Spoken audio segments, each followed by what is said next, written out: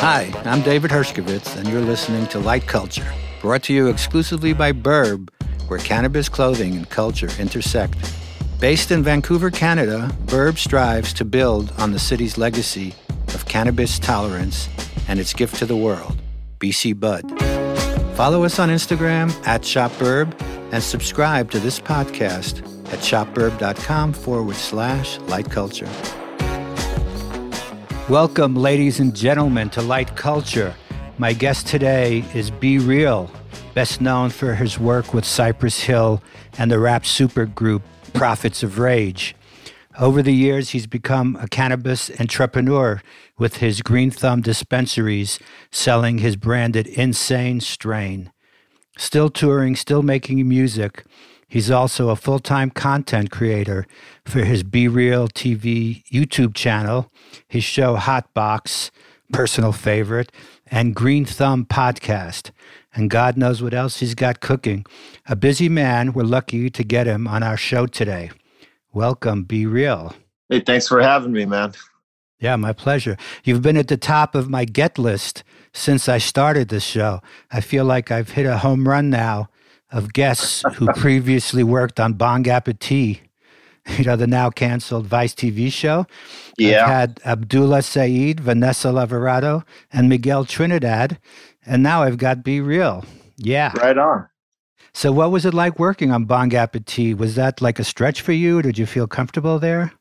I felt very comfortable. It was actually really fun. It was great to work with Vanessa and Miguel for that season. And, I would totally work with both of them again, even if we brought a whole different show back, if Bong Appetit is not coming back in any form or any on any other network, I would definitely want to work with them because they definitely know what they're talking about in terms of culinary and cannabis infusion.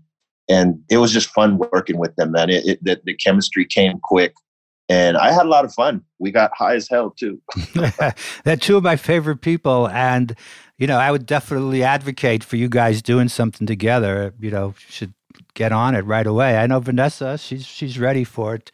Oh, yeah. Are you a cannabis foodie as well as a connoisseur of strains? I was back before the explosion in terms of, everybody really getting into the culinary aspect of it. I definitely was. But then, I started getting more into, just about flour, not even so much concentrates. I got into that a little bit, but I was more so a flour consumer. And when the opportunity to do Bong Appetit came along, I thought that was something that I could do. So now that we have it under our belt and we've done it and we know the formula and how it works, the three of us could fucking smash it out the park. I bet. Well, you mentioned you're more into flour. Does that as a consumer or as a businessman? As a consumer. As a businessman, I understand that, everybody likes what they like. And, some people don't like smoking flower. Some people rather do edibles or do tinctures or do concentrates, you know what I mean? And we try to have something for everybody because, it'd be ridiculous for me to just have what I like. You know what I'm saying? So yeah, I think you have to have what everybody likes. And being that the cannabis culture base is so broad now that you have to have something for everybody. Right. And that has changed because, in the original, everything was personal, right? So you were driven by your own interests and passions.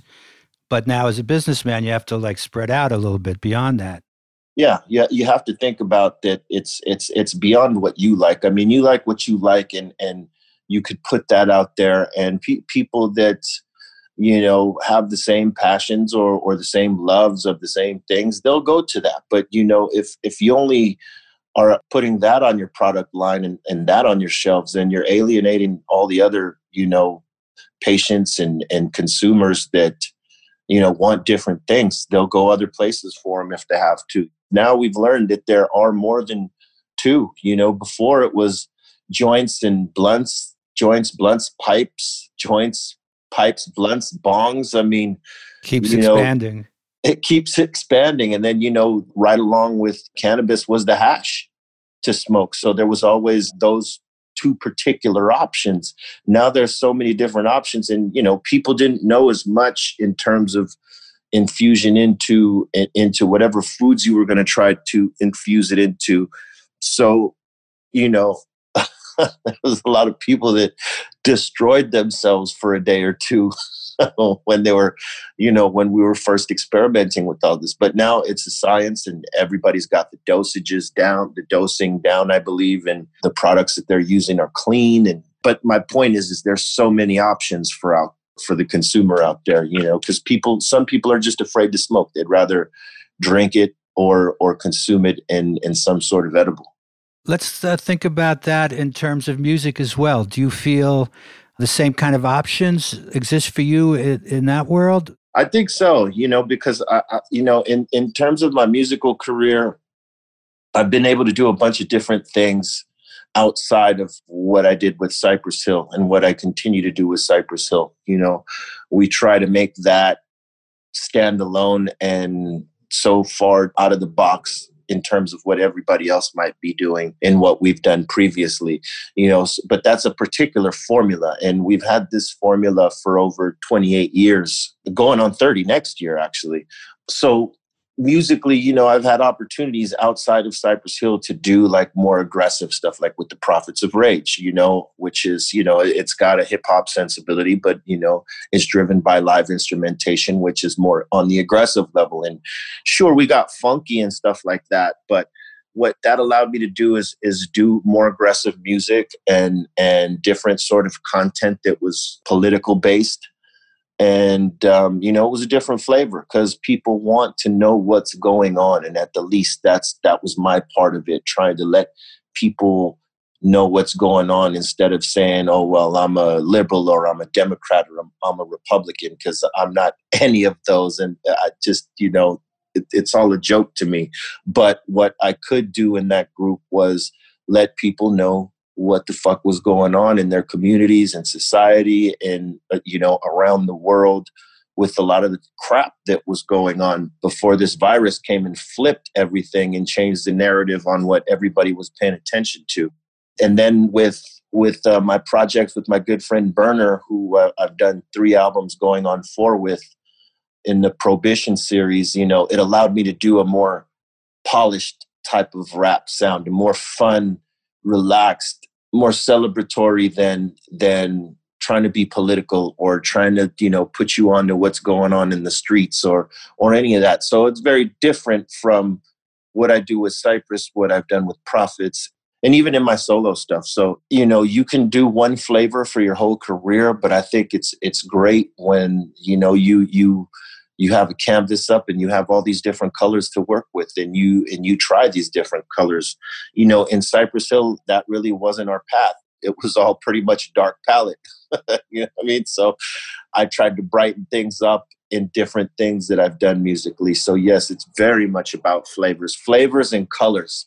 Like music they always equated it to color, in terms of melodies and shit like that. The brightness of a melody can uplift. A dark tone can bring on melancholy and deep thought. And you never really fit in anyway. Cypress Hill didn't really, when it came out, it didn't really seem to belong anywhere. You had a little bit the East Coast flavor, you had the West Coast, you had the Hispanic, Chicano, Cuban vibe as well in there. And some of your influences that I've seen you mention, for example, like Ramel Z, oh yeah, who you credit with getting some of your vocalizations out of, and even the Beastie Boys, very East Coast as well, from totally, I don't even know how you even heard of Ramel Z. Oh, well, see, fortunate, right? I call myself fortunate for that, because here's the thing, right? In Los Angeles back in the 80s, in the early 80s, mid 80s, whatever, there was a station called 1580 KDAY on an AM band, and they were playing all the hip hop that was to be played at the time. And, they played LA version of what rap was and all that stuff, but they also played a lot of the East Coast stuff because, that was the first hip hop music. So they would play all that old school hip, which it wasn't necessarily old school back then. Right. There Yeah, was, it is there was, now. it is now, but Yeah. they were playing all the shit that would build what hip hop became. Most of it was coming out of the East Coast, so we were very much influenced on East Coast, hip hop. But the connection to Ram LZ, that came through DJ Muggs, because what a lot of people forget, being that we're a Los Angeles based hip hop group, was that Muggs, our producer and DJ, well, he's more of our producer now than DJ, but he was originally from Flushing, Queens, and he came from New York. And when he moved to California, when I believe he was like 16, 17 years old, and he was bringing back records and mixtapes and stuff like that. And when we connected with him, which I believe I was 16 and he was 17 going on 18, he had all those mixes from New York, and he played them for us. And, he'd come back and he brought that Wild Style movie back to us, to Sen and I. Sen is the oldest of us. So, the three of us would get together at either Sen's crib or Muggs's crib, and we'd look at the VHSs of the Wild Style movie and shit like that, and other movies like this. And so we got put onto Ram LZ through, Muggs bringing us back those videos and those cassettes, and, just being able to absorb that, So if it wasn't for Muggs bringing those things back, we would have caught him, way late in the game. And who knows if we would have ever developed the style we developed, because before, there was the Beasties and we fucking loved them, but, we were definitely on to Ram LZ before we knew who the Beasties were. And then the Beasties came along and they were doing a crazy way out style that wasn't necessarily like Ram LZ, but it was high pitched and, a crazy high aggressive tone. And, the listening to both Ram LZ and the Beastie Boys, that sort of just gave me the spring off. And I got to give credit also to, and sometimes it pains me to do this, but Sen Dog's brother Mello, because him and I were constantly fiddling with throwing Ram LZ verses back and forth. And he sort of gave me the idea to fuck with that, So, I got to give props to him for like, hey, why don't you try doing that shit like Ram LZ? Or we were writing a song and he said, hey, why don't you try doing this song in this voice? And, I tried it and we thought it was trippy, and that birthed my style right there, So it was fortunate to be able to have those records and have those mixtapes, because a lot of us in LA didn't have those, that were coming from the East Coast. But, we were fortunate to have Muggs, who was going back and forth, because, he had his grandparents and his entire family living in Queens. So every few months or whenever he could, he would go back out and see them, and this was before Cypress Hill. This is, we didn't even have our name yet. We were still like figuring out how to do demos, so this was very important, material for us to listen to. The other thing he brought to us was this group called the Treacherous Three, which was Kool Moe Dee and I forgot the two other legends in that group, but we're listening to them as well. And man, look, they were such a big influence. Yeah, it's so cool that you were onto all of that stuff from New York in that way. Ram LZ, I knew him. He was a friend. We did a tour together, not just me, but it's called the Rap Tour that went to Europe with a whole bunch of the great OGs from back then. And it was like a graffiti hip-hop tour, Africa Bambaataa, Grandmaster DST, Fab Five Freddy, Futura, the Dondi. It was like an amazing time for me. And Ram LZ was on that as well. And I had many nights staying up with him, hearing some of his theories, because I'm sure you know by now that he was an amazing artist as well. Oh yeah. And a genius, in fact. And the rapping was just like sort of a minor side thing. I mean, he created so much amazing artwork. Yeah, I think that a lot of people don't know the connection until they hear his name through an interview. And we would definitely praise him back when we were first starting, and they would ask, what were our influences were. And, you know, we'd bust out Rammell's D. A lot of people were surprised. They're like, really? Yeah, like me. We're like, hell no, yeah. I love that. You yeah, know, I mean, think about it, right? In the Wild Style song, he has a line that said, I shot uptown to Cypress Hill, yeah, and I broke into a Def Seville or some shit like this, right? Mm-hmm. But he says the line Cypress Hill.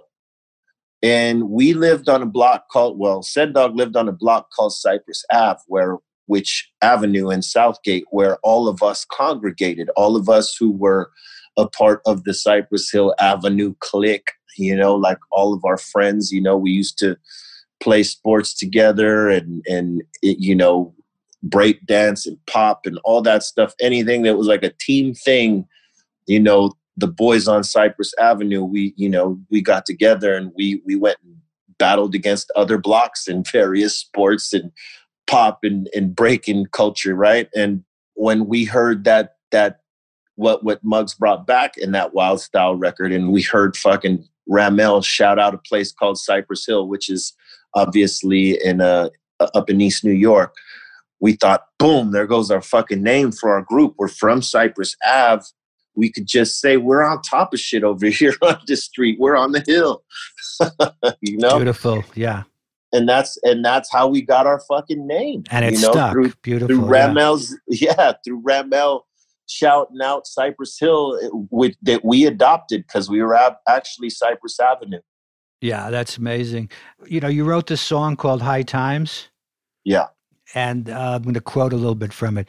Others wanted the 40, but I wanted the weed. While everybody was running out, I was planting my seeds. Homegrown, backyard boogie, I'm still stoned, got my weed plants taller than your telephone's corner.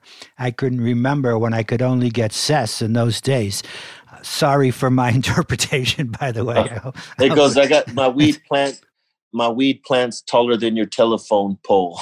Oh, pole. Okay. Yeah. The internet screws up again, man. Yeah.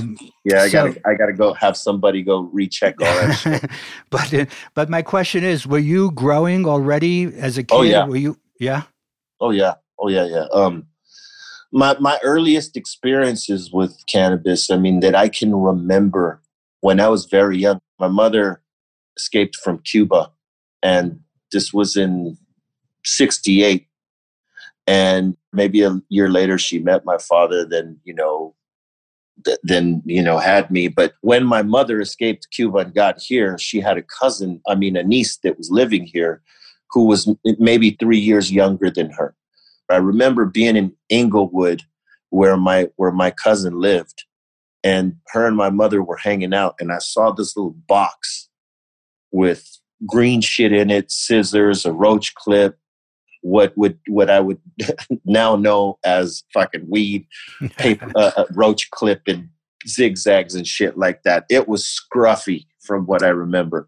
And that was like my first introduction to it, watching them roll up. You know, this was like, maybe 1977. And then I had another experience with it with one of my cousins. Every now and then I'd go hang out with my cousin in West Covina, and his father, who was a Vietnam veteran, he had Purple Hearts. He had, he was distinguished. He had medals and all this. And he fucked up his back in the line of duty. And somehow back then he got some sort of deal where he could use cannabis as his medicine for his back. This was way back in the 1970s, before all this that we're dealing with is happening in terms of legalization and stuff like that. But he had cannabis right there out in front of us, and we asked him what that was, and he goes, "Hey, don't touch that. That's my medicine." So throughout my life and experiences with cannabis, always, it had always been called medicine. And then when I grew up, when I grew up a little bit, and I was maybe 13, 14 years old, and I was running around with a bunch of little badasses, we would sometimes fence hop into people's yards and steal their weed plants and give them to our friends' older brothers and shit like that. So, but when I first started growing myself, it was probably in 1992. I got my hands on some good seeds, and I had a lot of people that I knew that grew cannabis, and I would just get tips from them. And I started growing myself in my backyard in pots.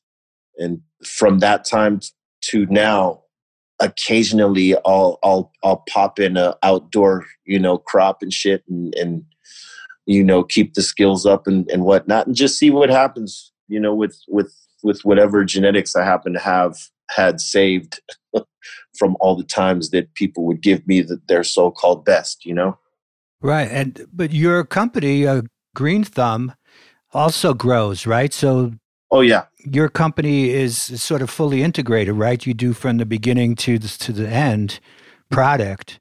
Yes, for sure. We are very much vertical. My partner and I, Kenji, I mean, when we started cultivating like hydro style back in, I'm going to say 95, we started in one of my garages. That's how far back we went with it. But, since then, because I mean, there was nowhere else to grow. It's not like up in Northern California, you can go and pick a patch of forest and take your chances. There's not that here in Southern Cali where it doesn't get patrolled. So we had to grow things indoors. So, at that time we're growing in garages and stuff like that. And, we barely knew what the hell we were doing, but, it was based off of hydroponic, hydro style growing that we would come to know from Amsterdam and places like that had been growing that style for such a long time. But there was something within you that made you want to do this, because I'm sure you just could have bought it wherever. Oh, yeah. You didn't really need to grow your own.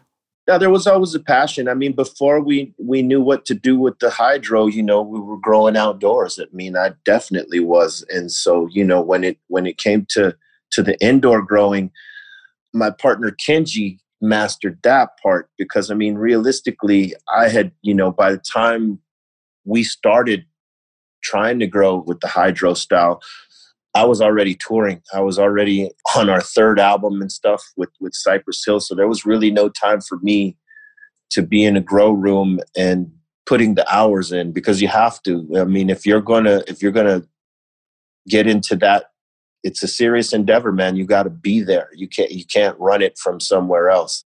But when it came time to, you made your decision you wanted to go into the business. Oh, yeah. I imagine you had options as well, just to put your name on a product, because that would have been just an endorsement. That would have been enough. A lot of people would have been happy. Oh, no, yeah. But you, because of your experience and passion and personal connection, I guess, made you want to actually do it from the bottom up. Exactly.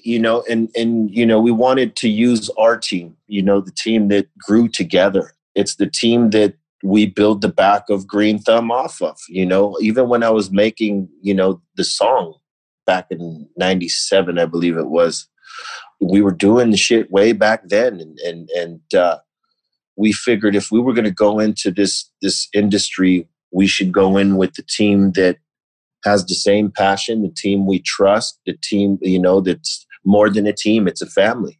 So we figured, we could do like a lot of others and just go license out our name and have other people produce our flower. But, it would take a lot to quality check everybody and to make sure that everybody is producing clean quality flower. Now you have to. There's no going around it. If you want that in the market, it has to be clean, tested and clean and all that.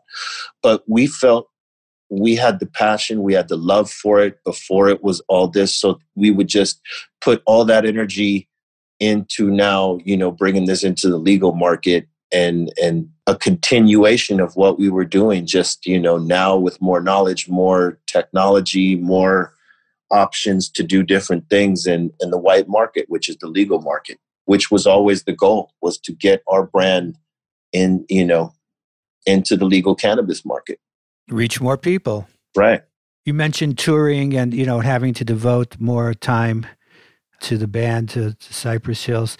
And one of the aspects of your career that stands out for me is because we talked about High Times and High Times magazine, you stuck your neck out as being the first big name artists to go out in public with their cannabis use in the early, right? This was like 91. when it wasn't legal at all and nobody was, even thinking about it. So what went into that decision, and weren't you afraid of stigmatization, and were there any repercussions from that decision?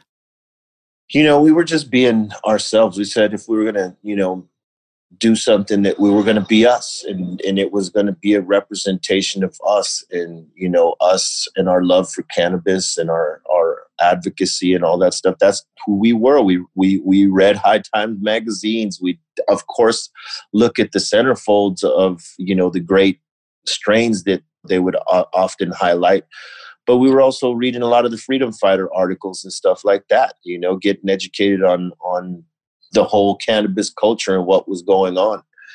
And so when we were doing these songs, they just came out. It wasn't like we need to do a Get High song, or we need to do a Legalize It song. It just sort of happened. We never Insane in the Brain, right? Yeah. So the fortunate part about it was that when High Times heard about us, and that we were doing songs about cannabis and stuff like that, like unapologetically, they embraced us.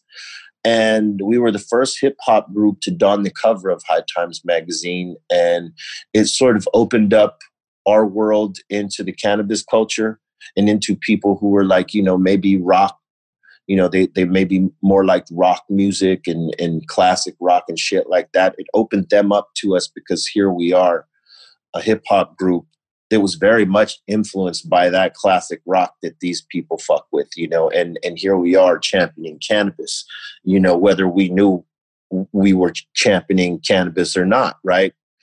They embraced us and we embraced them, and we both opened up floodgates for each other. Like, the hip hop community now was more up on what High Times magazine was than they previously were.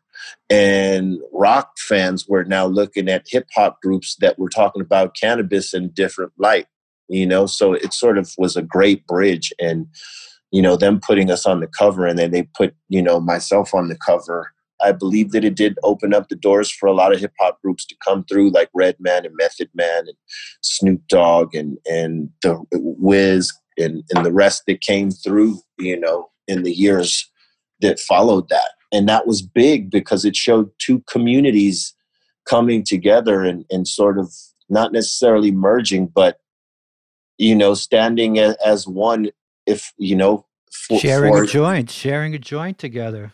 Yeah. In the smoke box. For the love of cannabis culture. And a lot of them would become hip hop fans and, be all about what hip hop culture was about, so it was a great bridge, man. I'll never forget that they embraced us like that. And, it was a great thing. Yeah. It's Steve Bloom, who, I'm sure, good was friend at High Times. Yeah. He's a friend of mine as well. He was been on my show, and he talked about how you guys really opened the door also for just having, coming out open and being in public about it in general. And I believe that has had a huge influence, not just on the magazine and music, but the world at large, because it showed that we don't give a shit. We're going to go and do what we think. And it was, it was illegal, right? So it wasn't like exactly, that easy to make that statement. And it opened the doors for where we are today, because it became so open and public that people could not really pretend anymore, that something was wrong. Yeah, absolutely. Because we approached it like we didn't hide it. We never hid it. We always did it like we were supposed to be doing it, like it's our right, even though it wasn't. We acted like it was our right. Hey, we'd go into a club, we'd fucking blow that club up with smoke, and no one would ask us to leave. They'd be, oh shit, it's the Cypress Hill guys here. We'd be somewhere random and pull out and smoke. Nobody's saying shit. Everybody's like, oh shit, okay.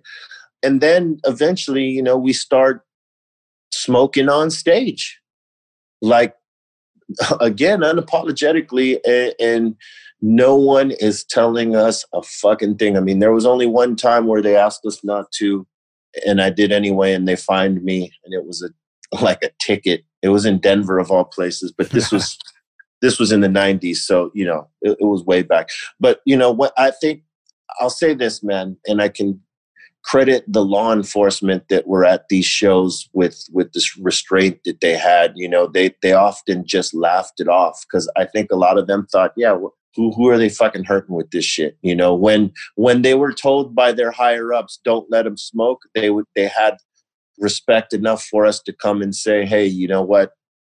We know you guys smoke, but we're asking you not to smoke tonight, because if you do, we're going to have to take you to jail for it. And we don't want to have to take you to jail because, we're fans, but this is coming from higher up.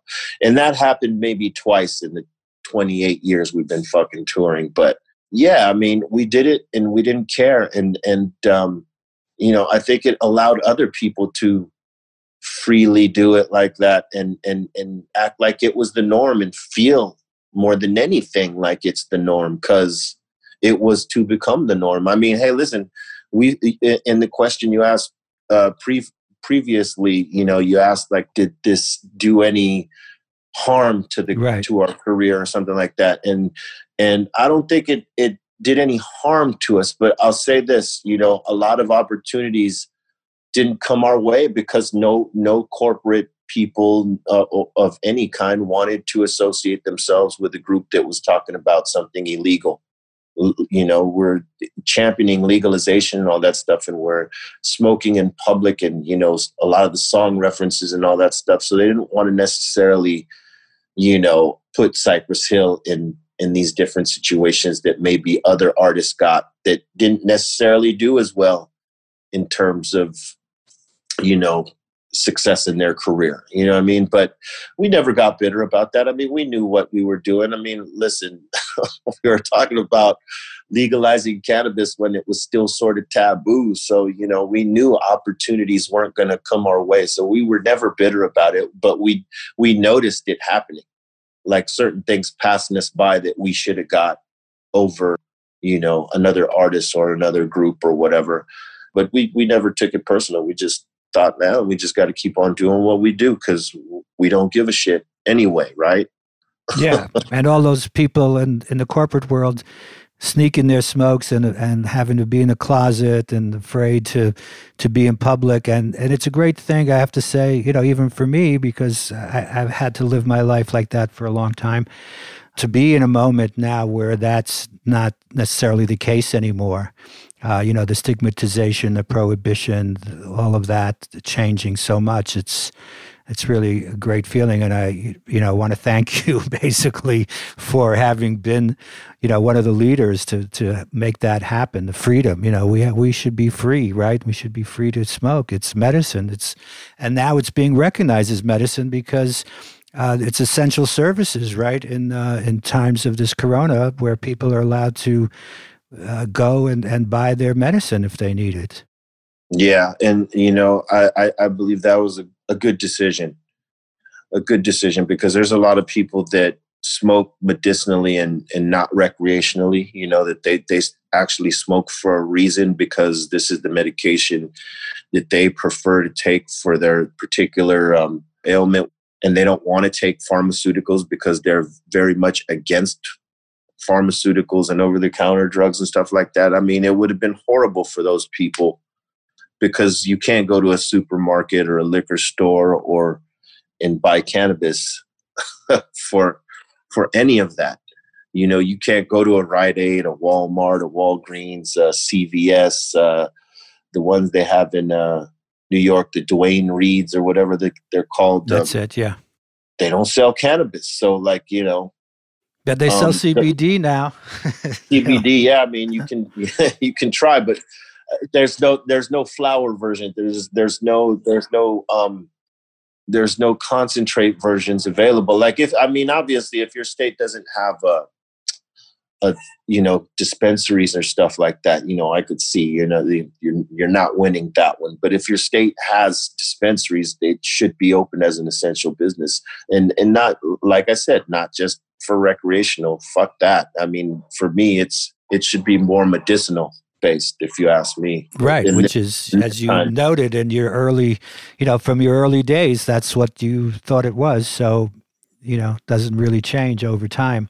I want to talk also for a few minutes about the Smoke Box, which I love that show. I just think it's thank you. So original. I sort of feel it's like James Corbin car ride karaoke, on a whole different level. And yeah. He may have even stolen that idea from you. Who knows? It's possible. Who knows?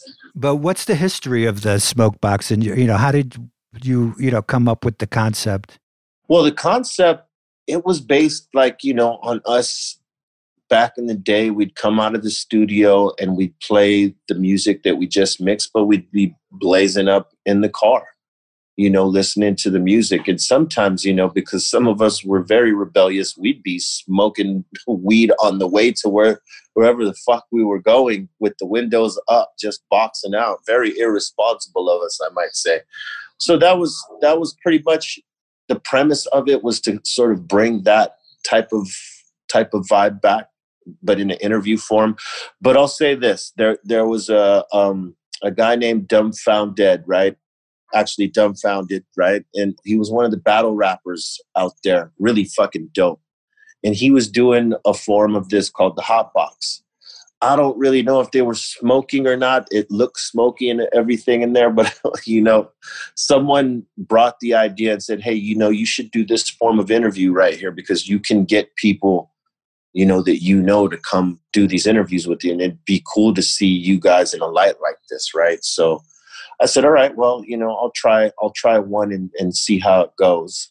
So we thought this could be a vehicle that, or this could be a show that we put up onto to Be Real TV. So we tried it, and it got traction on our YouTube, which was the first thing I started before Be Real TV and before all the other stuff we've been doing. And it did really well there, and it seemed like a natural place for me to go. I mean, I could do it in the studio, but I thought the car was more compelling because, we could totally do one of those Cheech and Chong style smoke boxes, right, where it's just totally thick. And we got there with that, with a few of them, with the Jungle Boys, with DNA Genetics, with Wiz Khalifa. It was a fun way to, have a conversation more than an interview, because, I mean, we had been trying to do interviews. I mean, we had not tried. We'd done interviews on another format before we had started doing the Smoke Box. And it was cool, but it was just kind of plain. And I figured, fuck it. Let me try it in the car and, and see how it goes. And it felt more like a conversation than an interview. It felt more natural. So, we started doing those consistently, and they picked up and became a thing. Yeah, I think it's, I've long had this idea that somebody should do a show. I mean, you're kind of doing it, but, more in a talk show format of multiple guests, like a TV style, where people have the option of smoking. You don't have to, right? But I think it's a great conversation starter, and it just creates a great conversation when people are sharing and smoking, as opposed to like the stiff other type of situation that's usually out there. And as you said, it's not an interview, it's a conversation. And it just seems like perfect for expanding the concept. Yeah, we felt like people would be looser in that way, and before we used to just take people that only smoked, we wouldn't take anybody that didn't smoke in the car, because in the comment section, they'll always give it to people who don't smoke. If you start off not having the joint in your hand and you don't ever smoke, they are totally cool with that. Because they understand that you're not a smoker and you're supporting just by being in the car. Like we've had my friend Noel G, who is an actor. He's been in several movies. One of the biggest was Training Day, but he's been in a lot of movies. And he previously he was a weed smoker, and as of late, he slowed down, and then he eventually stopped. But he wanted to come and sit inside the smoke box and just do the interview, and he thought it would be a trip for him to be like acting like he was tripping out because he hadn't smoked in so long, and we're smoking all this weed in front of him. And it was pretty funny. It was a good box, but You get the contact high. yeah. And, people were more understanding, because they understood, okay, he's not a smoker. He's not going to smoke, but he's in here. So, it becomes more about like, how long can they hang before they catch a contact, so people are entertained by that. But yeah, so, as of late, we've been taking in people that wanted to come in the box, but not necessarily smoke. But that was one of the reasons we actually created the Dr. Green Thumb podcast. So if they couldn't do the smoke box, if they didn't even want to be in the car, with the smoke accumulating, Oh, I see. we could do the podcast in a bigger room, and they wouldn't be trapped in with the smoke. Who would be your guest that you would most want to have on that show?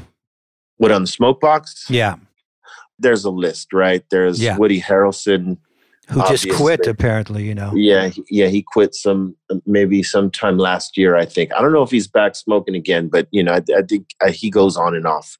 But Woody Harrelson, Willie Nelson, he did stop smoking. He only does edibles now. But, for a time, we definitely wanted Willie Nelson. And if he just wanted to sit in there and eat edibles while we smoke, we would love to have him in doing that.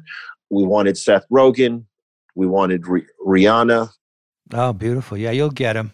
Miley Cyrus when she was blazing out, but I don't think she's blazing out anymore. But, we still have a big wish list. Bruce Willis, we'd love to have Bruce Willis. Do you feel like it's changed in Hollywood? And, you're part of the Hollywood scene now, that people are much more open, even though, may not be that great for their career?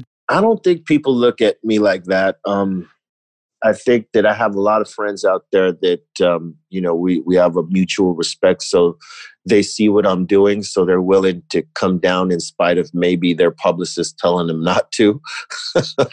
You know what I mean? Because I would imagine that a lot of these folks, they got big checks on the line from like Disney and big companies like that, and they don't want to fuck that up. So, to be seen in the smoke box would not be conducive to the contract, right? So, yeah. So I would never want to put anybody's financial. So there's still a stigma then, because if they were drinking, nobody would complain, right?